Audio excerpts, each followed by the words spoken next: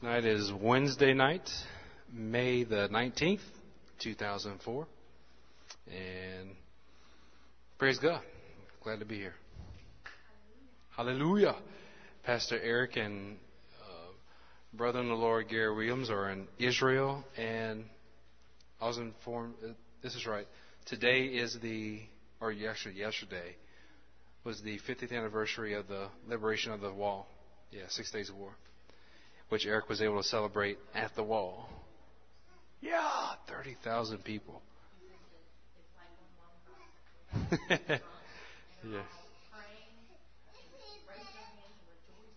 Yeah. Wow. Well, praise God. Hello. Pick it up.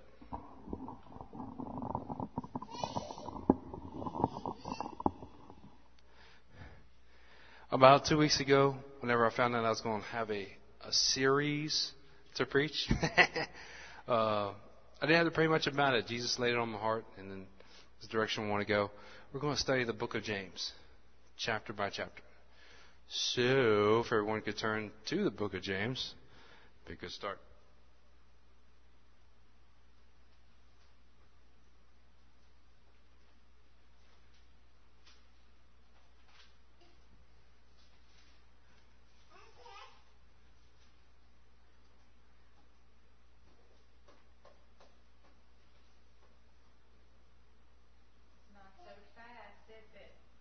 It's fast. I promise you it's fast. Well, unlike last Sunday, I was able to, I have a section where I put my personal notes, and in that personal note, I can type in the reference scripture, and all I have to do here is double click on it, and it automatically pulls it up. Ooh, ah, ah. So, yeah. All right, James chapter 1.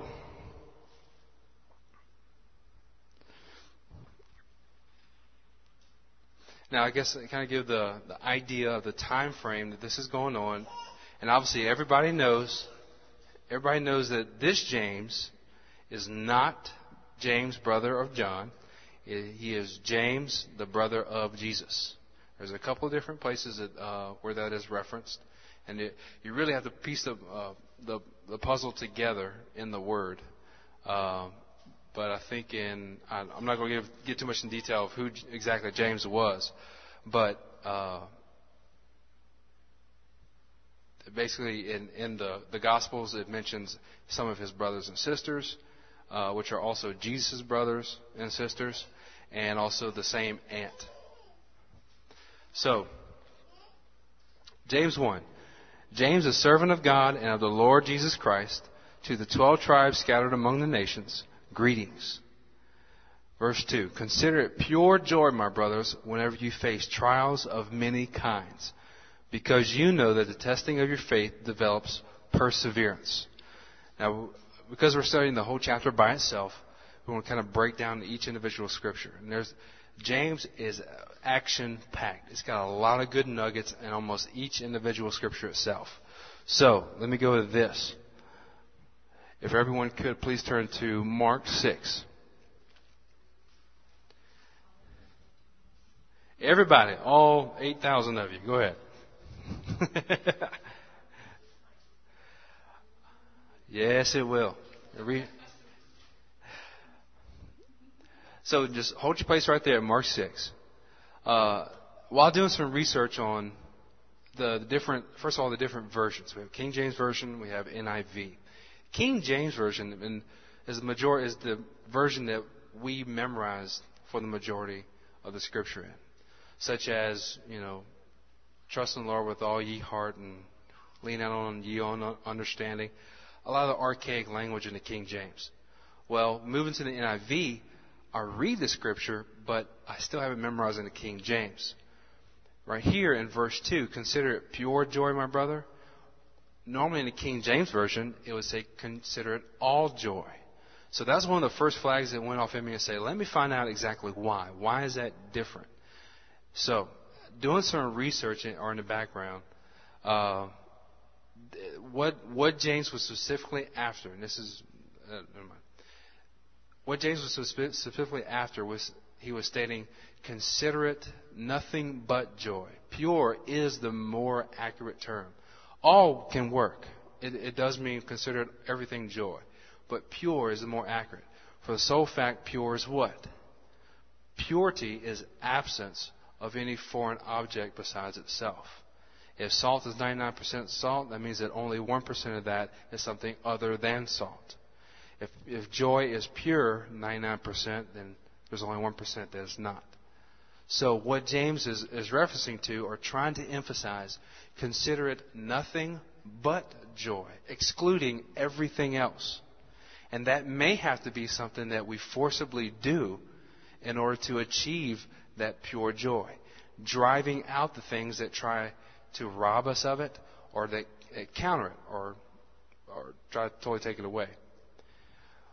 Consider it pure joy, my brothers, whenever you face trials of many kinds.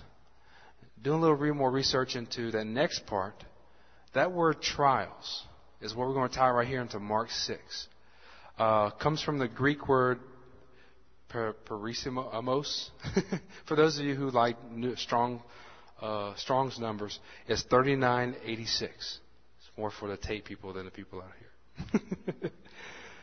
But what this term trials means is that it is putting to the proof. If you look back, well, I'll say that for Mark. But what it means by putting to the proof is that you experiment it. You put it to within an experiment, such as if I were to find out, once again, the purity of a certain object in a chemical state, I would boil it down. I'll perform some type of process. I want to prove or find out how pure an element really is. So an experiment in a good sense, more of an experience as far as a wicked one. So when we see this word trials, first thing that comes to my mind would be fighting my flesh in combination with fighting the outside resistance of normal spiritual warfare. And it's very clear in the Word whenever these guys are talking that they really differentiate the two. One can be external, the other can be internal. The one he's talking about right here is external trials, not necessarily the internal trials. So ingrain that in your brain. When you read the Scripture, he's referencing to external trials. Mark 6:32.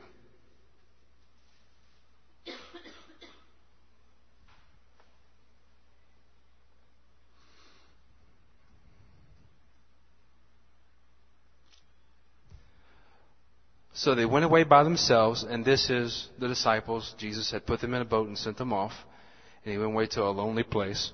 So they went away by themselves in a boat to a solitary place. But many who saw them leaving recognized them and ran on foot from all the towns and got there ahead of them. When Jesus landed and saw a large crowd, he had compassion on them because they were like sheep without a shepherd. So he began teaching them many things. By this time it was late in the day. So his disciples came to him. This is a remote place, they said, and it's already very late. Send the people away so they can go to the surrounding countryside and villages and buy themselves something to eat. But he answered, you give them something to eat. They said to him, that would take 8 months of a man's wages. Are we to go and spend that much on bread and give it to them to eat? More than likely, how much you bet that this is just my hypothetical guess that was Judas.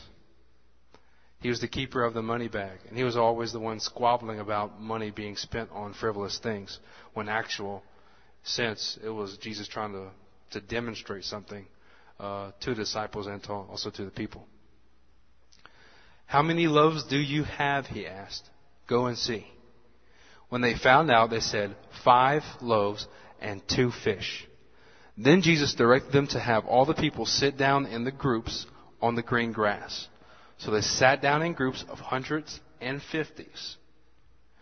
Taking the 5 loaves and the 2 fish, and looking up into heaven, he gave thanks and broke the loaves. Then he gave them to his disciples to set before the people. He also divided the 2 fish among them all. 2. It would have been one thing if it may have been 20.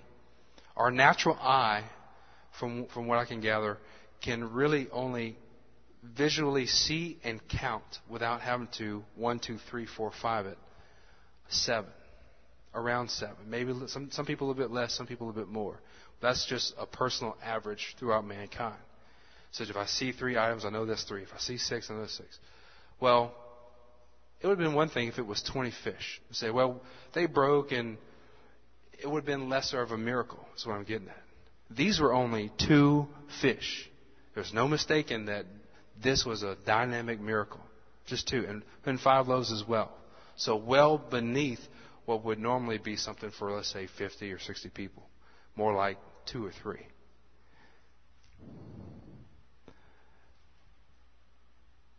When then Jesus directed them to have all the people... Oh, I read that. 42. They all ate and were satisfied, and the disciples picked up the 12 basketfuls of broken pieces of bread and fish. The number of men who had eaten were 5,000. 5,000 men, more than likely, every single one of those guys at least had a wife and maybe a kid. If not every single guy, for the majority, they had wives with them. So it's 5,000 men, so you may be looking at about 8,000, 9,000 people total. So this is more than a testimony than what it really seems to be here. But obviously it's for the reader to understand. Verse 45. Immediately Jesus made his disciples get into the boat and go on ahead of him to Bethsaida. While he dismissed the crowd, after leaving them, he went up on a mountainside to pray. When evening came, the boat was in the middle of the lake, and he was alone on land. He saw the disciples straining at the oars because the wind was against them. That's the key verse. Referencing that back to verse 2 of James 1, consider it pure joy, my brothers, whenever you face trials of many kinds, because you know the testing of your faith develops perseverance. Remember that word trials is from an external sense and not an internal? That very word parallels this word using here, or the use of it. The disciples were straining at the oars. Why? Because its external source was in direct opposition to what they were trying to do, the goal they were trying to achieve. I looked up the King James Version of that. Instead of straining, King James Version uses toil. I began to dig a little bit more. The Webster's Dictionary defines toil in several different ways, but one of the ways is it means to put to the touchstone. Remember how we said earlier that word trial meant to putting to the proof by experiment? That's exactly what this word toil meant in the Webster's Dictionary. You took gold, and to test the purity of gold, you would put to a certain touchstone, as a certain type of rock. And based upon how it struck on that rock, you could determine the percentage or the amount of purity within that gold. But you had to strike it against the rock to put it to proof. In the same instance here, what Jesus was doing, he sent them out by themselves. He probably more likely knew by the Spirit that they were going to receive opposition. In fact, he watched them. Let's read further on. About the fourth watch of the night, he went out to them, walking on the lake. He was about to pass by them, but when they saw him walking on the lake, they thought he was a ghost. I'll stop right there. They had just seen what? 5,000 men, plus more women and children, get fed by the very miracle he just performed. So they see the natural blessings, they see God move. Next thing you know, that faith that they may have had in him at that point in time was then put to the touchstone. Okay, guys, you believe in me now? Let's not prove our faith by the miracles that we see. Let's prove them by the resistance that we meet. That's putting to the proof or putting to the touchstone. So let's see how they did. Well, they saw him walking on the lake, and the first thing they thought it was a ghost. Might be, might not be. But they've been straining for quite a time. I'm sure their bodies are weary and their minds are weary as well. They cried out, and this is verse 49 again. They cried out because they all saw him and were terrified. It'd been one thing to kind of look and say, is that a chicken, or, what is that standing in the water? No, they saw it, they thought it was a ghost, and they were terrified. Fear had overcome their faith. They were going against opposition. They see a ghost, and they break down. They break down in their faith.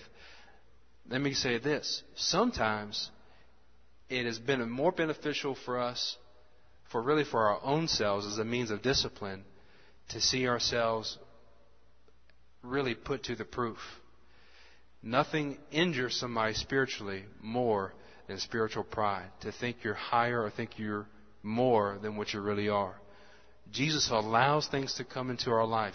On what frequency? It all depends on what He determines.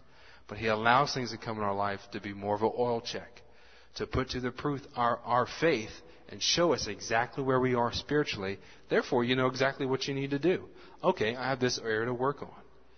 If the disciples had come away from this and did not realize that they were deficient in the faith area, then they're totally blind to who they really were in their spiritual condition.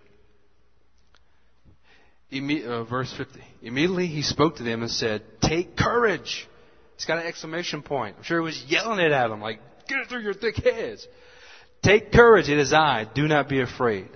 Then He climbed into the boat with them, and the wind died down. They were completely amazed, for they had not understood about the loaves. Their hearts were hardened. They didn't understand who Jesus was by performing this miracle. That He was this source of peace. He was this source of comfort and power for them, regardless of whether He was in the boat or out of the boat. No different than when the centurion walked up and said, "Hey, you don't need to come to my house for my soldier to be healed. Just say the word. You have that power." The centurion understood it. Right here, the disciples did not.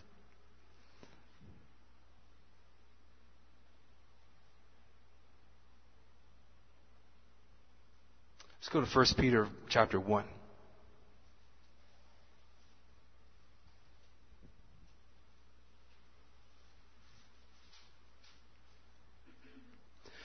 Now, sticking with the gold thing. Gold is number one. It symbolizes what? Deity. It's been a while. That's why we have Wednesday nights. So gold symbolizes deity, but also thinking more in a natural sense. Is it easily found? No. It's a gem that has to be dug out of this earth, dug from the corruptible means. Remember, the earth is cursed. It's been cursed since Adam fell. But it's this precious jewel that is dug out of this cursed ground and then declared to be this royal deity type item that men wear on their own flesh. How ironic. So anyway, here Peter is going to relate gold to our faith. Faith is something that, first of all, that Jesus gives to us in certain amounts and proportions, but also is something that we seek after to strengthen and further develop. As we're made aware of, like we talked about putting to the proof stone or the touchstone, as we're made aware of its deficiencies, therefore we're able to add to our faith what is lacking. 1 Peter 1:3.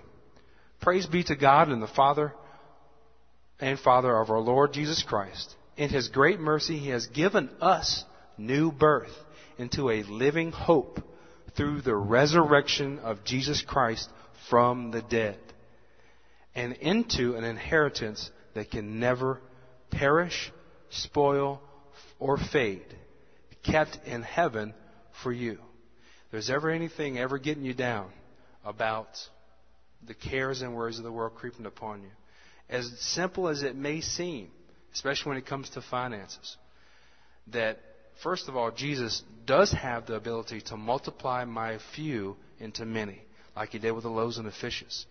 But also that these things are very, very temporary. I will survive them. I will get through them. Jesus will meet my needs. But I have something of much greater worth awaiting me whenever I am resurrected along with everyone else who believes in Jesus. Verse 4. and into inheritance that can never perish, spoil, or fade, kept in heaven for you, who through faith are shielded by God's power. Quick quiz. Where else is that symbolism made? Shielded by faith. It's in Paul's description of the armor of God. Take up the shield of faith. So faith is not only an item of deity, or item of like gold, symbolizing gold, but it's also a shield to deflect the arrows of the enemies, the shield of faith. There's nothing. If we have a group here, let's say of 20, 19 people can be down in the mully grubs. And all it takes is one person to stand up and raise up that armor guard of faith to sway the entire people within the crowd and help them realize, hey guys, Jesus is bigger than a situation. He can overcome it. And therefore, by that guy saying those words, demonstrating his faith, picking up his shield of faith. It's not just something I do internally. That is one use. But it's also something I do with my mouth. Whenever I begin to to speak negative things, I lower that guard of faith. I then, therefore, allow the enemy to shoot his arrows and to puncture me because I'm not speaking what is positive. And sometimes that includes not saying anything at all. So, once again, we see the faith demonstrated as a shield. But who through faith are shielded by God's power until the coming of the salvation that is ready to be revealed at the last time.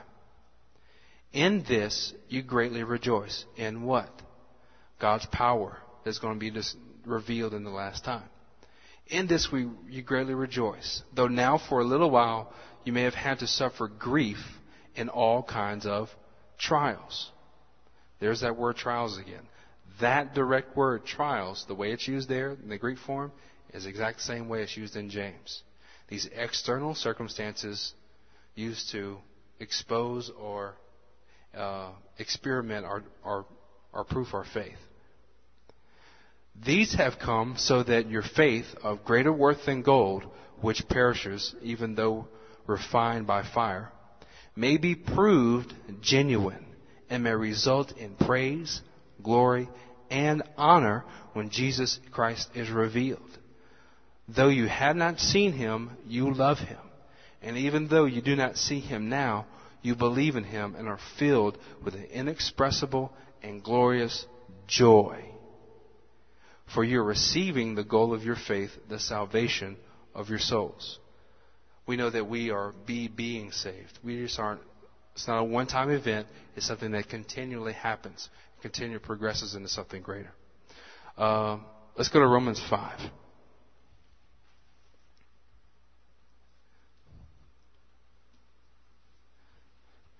As y'all are there, I'll read the corresponding verse in James. It's chapter 1, verse 4. Perseverance must finish its work so that it may be mature and complete, not lacking anything. Now, in Romans 5, chapter 5, verse 2. Cass, if you could read it. Verse 2 through 5. Go up to 1.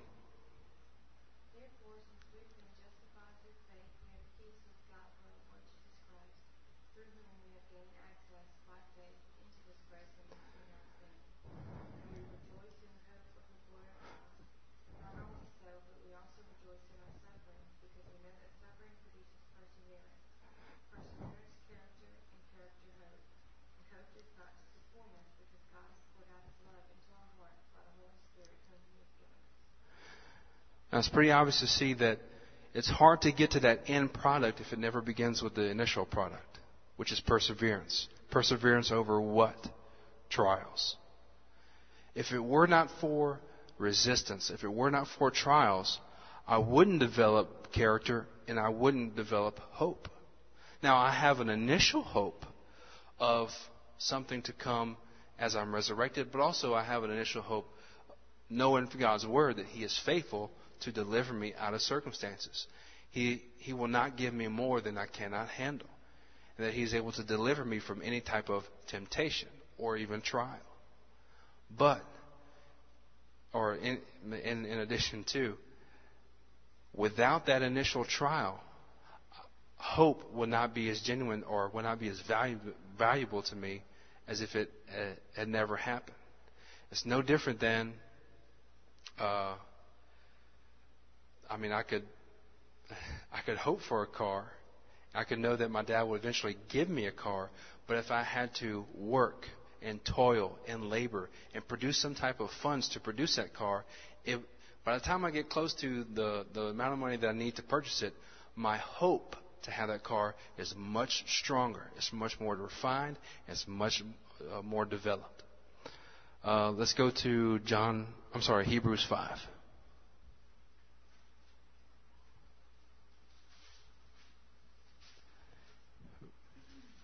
Verse 11. Actually, let's go up to verse 7.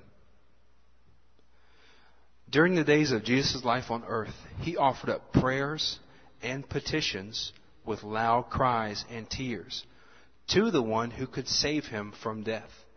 And He was heard because of His reverent submission.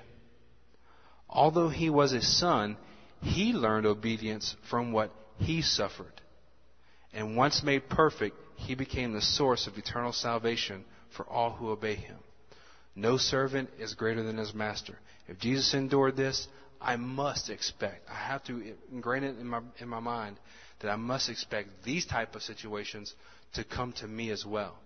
Maybe not to the same degree as Jesus did, but that they will come regardless.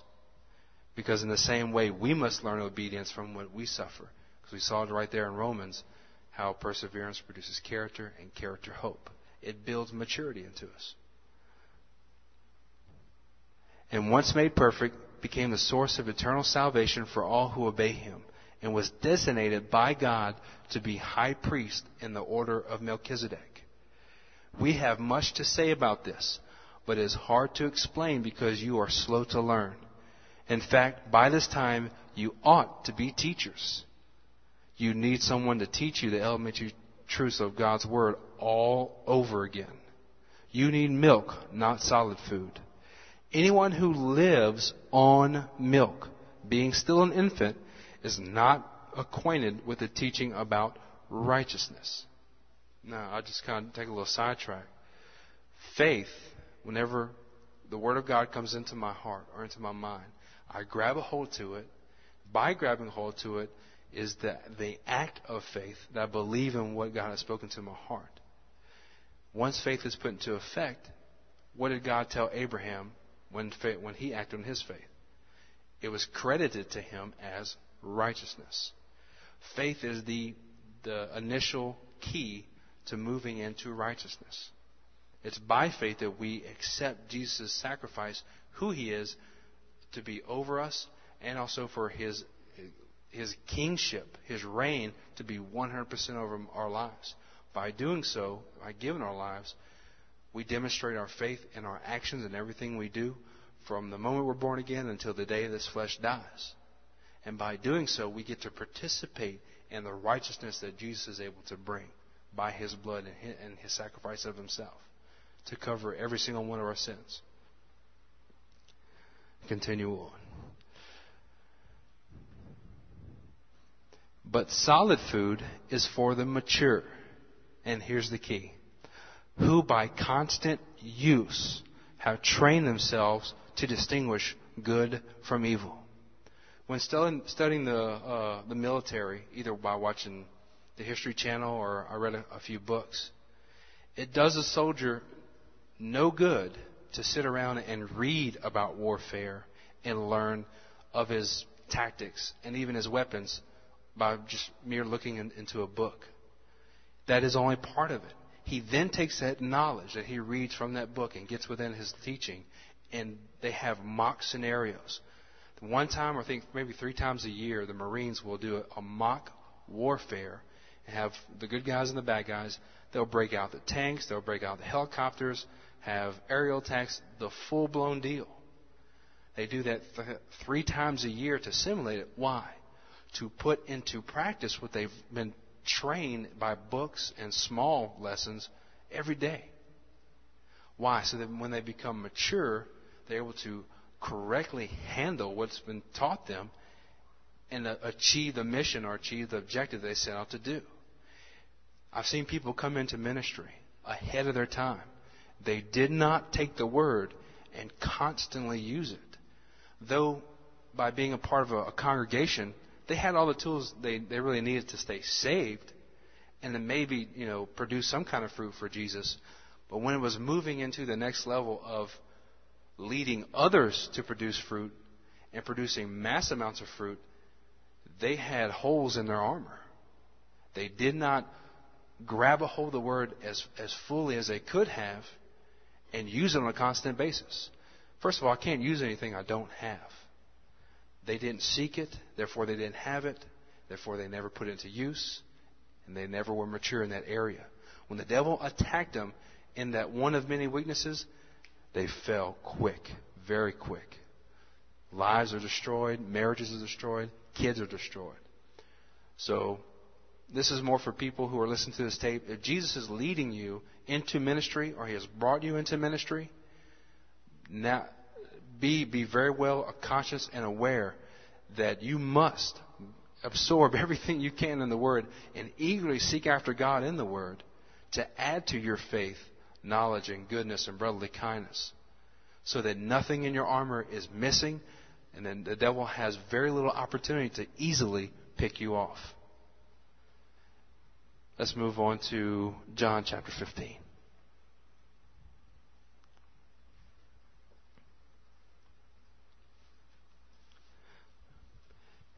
In James 1, verse 5, I'll go ahead and read it while you're at John 15. If any of you lacks wisdom, he should ask God. It's pretty simple.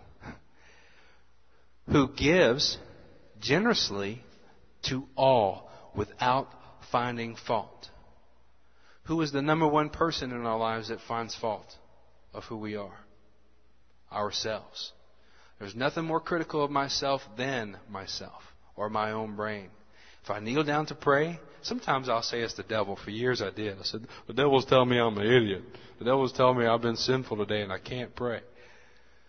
Sometimes that is true, but more than likely it's yourself. It's your wrong thinking. Or you have a guilty conscience about something that your heart is condemning you about. So going back to what we preached last week about intercessory prayer, whenever we're getting ourselves ready to come into the presence of God by focusing on Jesus and unfocusing from the things of this world, part of it is washing our mind with the Word. And we kind of do that in worship. As we sing the words in worship, we're taking the images and we're also taking the encouragements of the words of the song and washing ourselves with them. And that's why you'll notice the first couple of songs in worship, or sometimes just the first one, it's tough. It feels kind of awkward. It feels like you're just starting off on a train ride. But by midway through, you've gotten a lot of the junk to the side. If not, it needs to be. But you got a lot of junk off to the side, and now you're moving deeper and easier into the presence of God. So, going back to the James chapter 1. If any of you lacks wisdom, he should ask God, who gives generously to all without finding fault, and it will be given to him. But when he asks, he must believe and not doubt, because he who doubts is like a wave of the sea, blown and tossed by the wind. The man should not think he will receive anything from the Lord. He is a double-minded man, unstable in all he does. Now that last part, in all he does, is very key to this. Many years of teaching have preached that, and they've taken this verse way out of context into the hyperfaith syndrome of I have to basically rev myself up and block out any form of doubt whatsoever to enter my mind. And if it does, then I will not receive it from God. And a lot of the applications of this was towards something that they really wanted for themselves, such as a car. They find a nice car in a car lot. They want to believe God for the car. So they go up to it, they lay hands on it, they anoint it with oil, and they believe that if they have faith strong enough and block out every form of doubt, that they will have that car. And guess what happens? They don't get the car. Then they beat themselves up because they begin to criticize themselves and say, I'm lesser than because I allowed myself to doubt this. That they treat this scripture as some type of formula to get what you want from God, or get what your eyes see and what your flesh wants. So by no means is it a formula. What it is just a warning. It's really dealing with a person who is unstable in all he does. More than likely, this guy is not only wishy-washy with his prayer life and doubting, he's also wishy-washy with everything else in his walk. Like he says, in all that he does. They'll come to church, 2 or 3 times and then be gone for 6 months. Oh man, I backslid and I got into this and that and my friends came around, blah, blah, blah. Don't expect to get anything from God of what you're eagerly seeking after, because you're double-minded. One wind of doctrine comes in and blows you this way, and then your friends come in and blow you the other way. You're easily tossed. You're not built upon the rock. You're not built upon the truth. So in John 15:5-8, Jennifer, you could read that.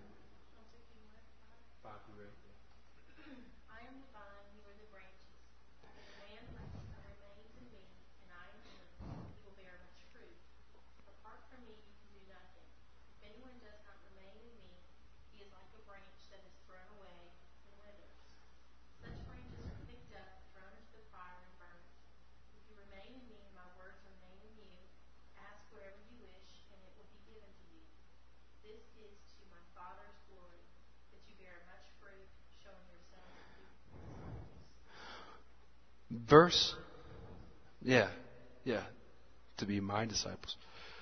Verse 7 is the key. And going back to what we said earlier, you had people in the hyperfaith movement that would take God's word, manipulate it to get their own selfish desires, or to try and accomplish something that they thought was God's will. Well, what would have cured that? Any guess? A better understanding of God's word, which would give them a better understanding of God's will. This is the key. If you remain in me, number one, and my words remain in you, ask whatever you wish. If he would have said, ask whatever you wish, then we treat Jesus like a genie in the bottle. But no, I have to remain in him. That means fellowship with him. I could just read the word, but reading the word alone is not going to cut it. It's also having fellowship with his Spirit. Having fellowship with his Spirit and also the body is putting the word into constant use. Because as you mingle with the body, certain things happen. You get to minister to people, people minister to you. And also you're around those that it's not easy to be around, but you want to be. So Jesus used that to your benefit as well. But it's using the word constantly to help make you more mature. By doing so, someone who's mature has what? Good judgment. When you have good and sound judgment that's biblically based, then you're able to ask certain things that you know will please Jesus and you know that he desires. Jesus said, I only do what I see the Father doing. I speak what I hear from what he tells me. He was in direct communion and fellowship with him. He was receiving, or when he went on the mountain to pray alone, he was having fellowship with him, but also he would take his words and let them come through him. So the Father's words remained in Jesus. Jesus was the embodiment of the Word. Likewise in us. As we progress in God's will and we want to know what God's will is, the first thing to do is not to implement a formula and force God to reveal it or force it to happen. The first thing to do is to what? Remain in him or get close to him by fellowship. Dive off into his Word, even though that particular word may not specifically deal with your situation. Because, when we were looking to go to Houston, I didn't look for the word Houston in my concordance and find out, okay, Jesus, speak to me through your word, Matt, go to Houston. I don't see that in the Scripture. No. I could study about anything. Jesus' Spirit is able to connect and reveal his will to me any shape or form by reading through the Word. He is the author of it, and He can definitely bring it to life and make it a double-edged sword to separate soul and spirit and joint and marrow in my own body. And therefore, help me understand what is and what is not God's will. That's awesome. That's good. I'm glad I said it. His desires become our desires. 1 Corinthians chapter 1.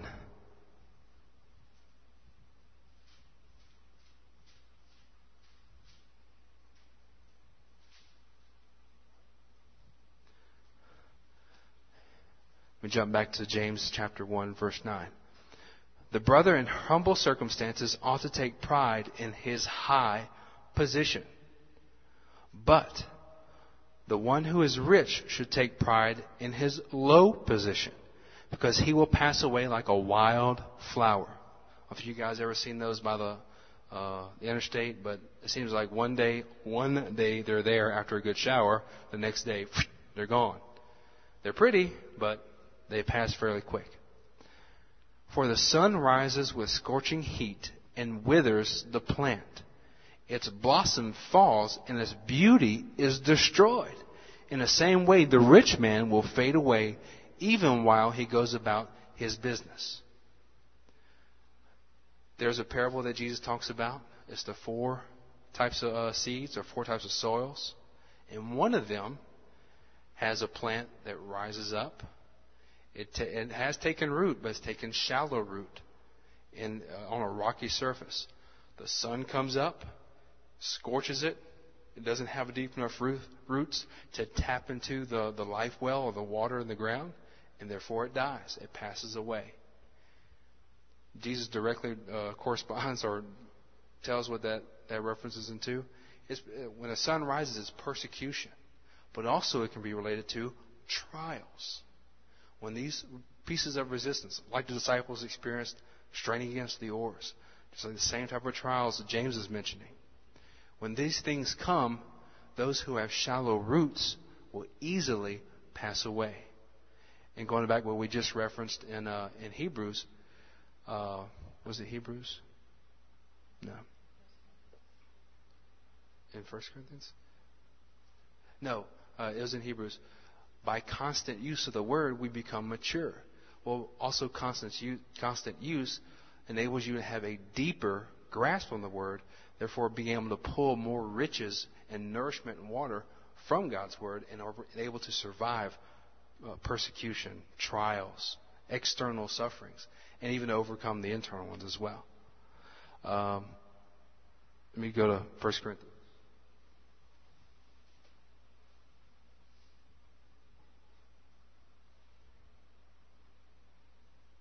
1 Corinthians 1, verse 18. For the message of the cross is foolishness to those who are perishing, but to us who are being saved it is the power of God.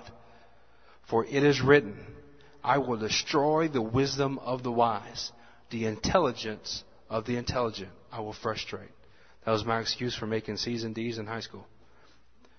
Where is the wise man? Who is the scholar? Where is the philosopher of this age? Has not God made foolish the wisdom of the world? There's nothing like watching the TV and listening to the psychologist trying to describe, what the root cause analysis is for somebody being a homosexual. It's this, damage early in their childhood and what have you. And very may well have been. For the majority of people who are homosexual have experienced sexual damage early in their childhood. But as well as we know, there's also a spiritual influence behind it that the world cannot see. And that is foolish to them. It's absolutely foolish. We're referencing this back to James. I drove around within Houston and I saw some of these rich homes, these beautiful homes. And I even went into some little shops and areas where these people stay and shop. And there's a certain air, there's a certain status that it seems like they're trying to maintain at all times and really at all cost. And it's that I have it all together, my bills are paid for, and I have thousands of dollars left over to spend. It's I have arrived at this status of perfection.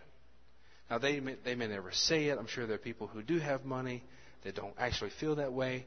But that's the feeling, the air that surrounds the very wealthy.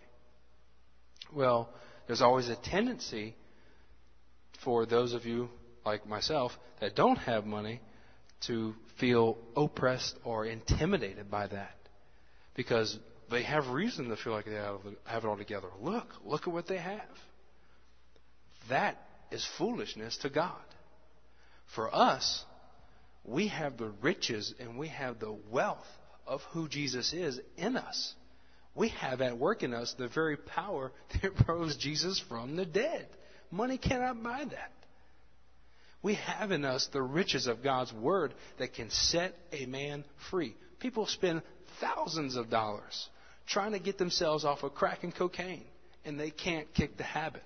We have in us the very Word of God that can do it in 2 minutes. The very power of God that money cannot buy. These are the riches of God that He has placed in us. You minister to somebody's life, you speak the Word into their life and love on them, it can change the course of their life forever.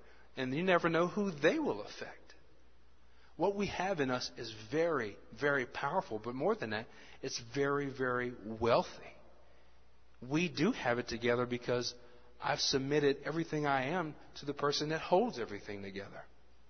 It may be at times when in the natural, to the rich or to that mindset, that I'm a total fool. Why do things without, why move to Houston without having 40 grand in the bank to ride or cush on? No. I sell everything. I would sell everything I have to follow Jesus if that's what's required of me. That's easy to say. It is harder to do. But my heart and attitude is set, is bound and determined to do that. That very thing I know pleases God. And I know that that's my life's goal, is that I want to please Jesus. And by doing so, I get to participate in the wealth of who He is. Being wealthy doesn't necessarily mean having a bunch of things. Being wealthy in Jesus does include, like we said, the riches of the Word, the power of His resurrection in our bodies. In the natural sense, it meaning that Jesus will provide every single one of our needs, whether we're aware of it or not. If it's a basket of groceries at our doorstep or a check in the mail for someone that we haven't heard from in years or never even met, Jesus will always provide for my needs. The key is that it's never done by solely my strength. It disables me for taking credit of it and removes the temptation for having the pride of life. And I can imagine that it gets to be very easy to have pride in the things you've accomplished when there's a visible evidence of them. I'll continue on.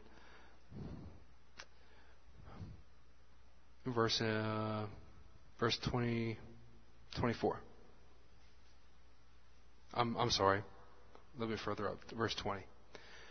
Where is the wise man? Who is the scholar? Where is the philosopher of this age? Has not God made foolish the wisdom of the world? For since in the wisdom of God, the world through its wisdom did not come to know Him, God was pleased through the foolishness of what was preached to save those who believe. Jews demand miraculous signs, and Greeks look for wisdom. But we preach Jesus crucified. And what is that? It's a stumbling block to the Jews and foolishness to the Gentiles.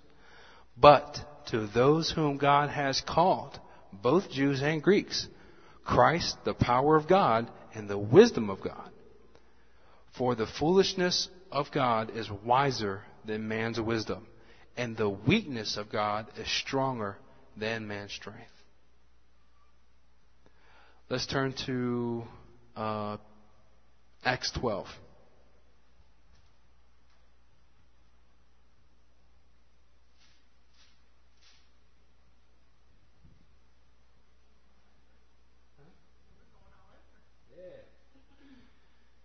What time are we in? The 8:30 or 9? 9:30. Oops. Okay. Can you get 5 minutes? 5 minutes? All right, that's 10.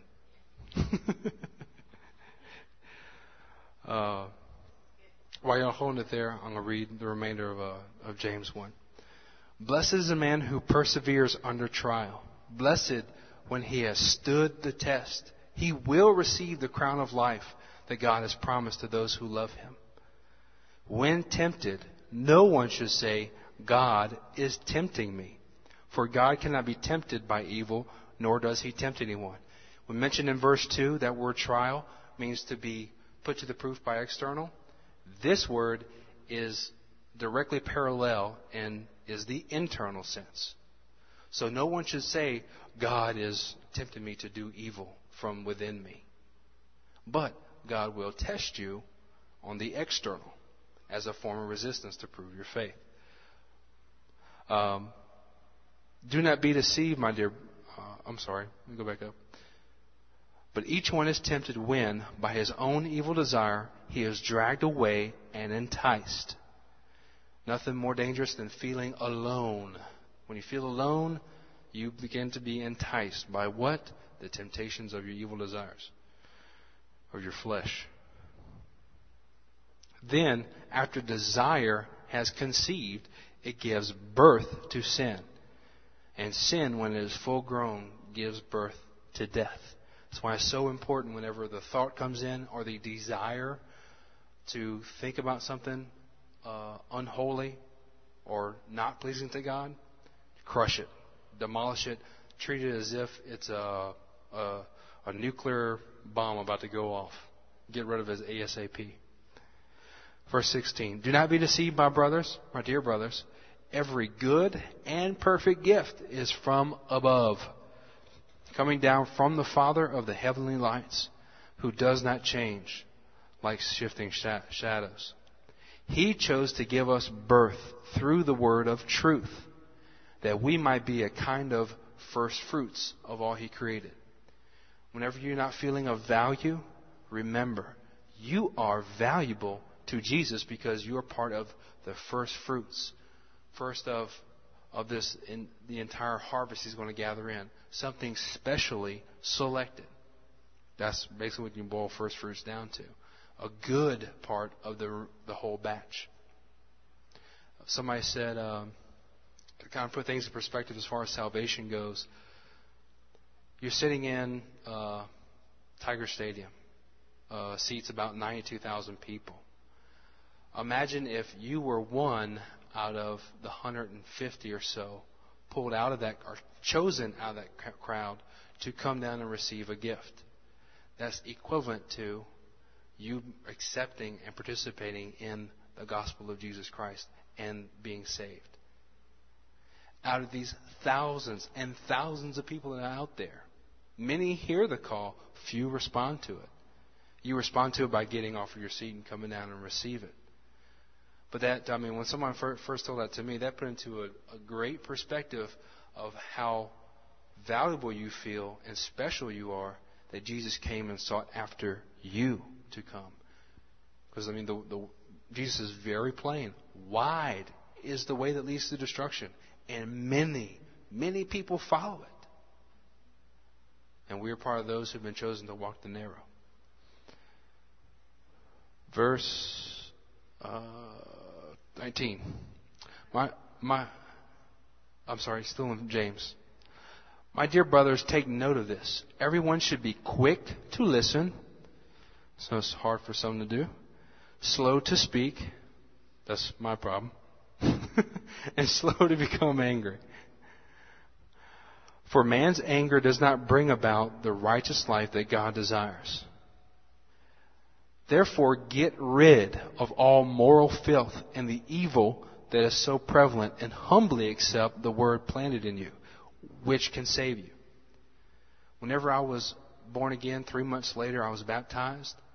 I read that scripture, and in conjunction with others. But it was that get rid. It produced an urgency in me to remove anything and everything that reminded me of my worldly life, that I knew could possibly be a temptation or even just a reminder of what I used to be and do. I treated everything of equal value. It means it had no value in my eyes, no matter what its material worth was. So in the same way, I constantly step back and really put myself to that touchstone and measure myself with sober judgment and say, is there anything that I'm letting in or anything that I'm doing as a habit that has the potential? It may not be in full fruition now, but it has the potential to be damaging to my walk and produce in me death, the eventual product. Verse 22. Do not merely listen to the word and so deceive yourselves. Do what it says. It's like the plaque we have up here. Practice out there what you have practiced in here. Performed in here. I'm sorry. Anyone who listens to the word but does not do what it says is like a man who looks at his face in a mirror and after looking at himself goes away and immediately forgets what he looks like. It's very tempting, but sometimes when we've left church, we go to Piccadilly, someone cuts in front of us in line, and we react out of the flesh. Maybe not to them, but maybe under my breath. God sees that? Yes, He does. We will give an account for what? Every idle word we say. That's no different. I was just in the setting reading and studying who I was in light of God's Word. I step right out and forget it. I did not perform or did not practice out there what I performed in here. And therefore I look at myself, make sober judgment, and it's on my checklist to correct. But the man who looks intently into the perfect law, that gives freedom. The imperfect law, which was given to the Israelites, did not give freedom. It gave bondage. It gave death. Which we tend to do to ourselves. I know I did as an early Christian. Is I put all these laws on myself so I wouldn't sin. Well, eventually I had to grow out of that because it didn't bring me into freedom. It brought me into legalism. Perfect law that gives freedom and continues to do this, not forgetting what he has heard, but doing it. He will be blessed in what he does. Verse 26.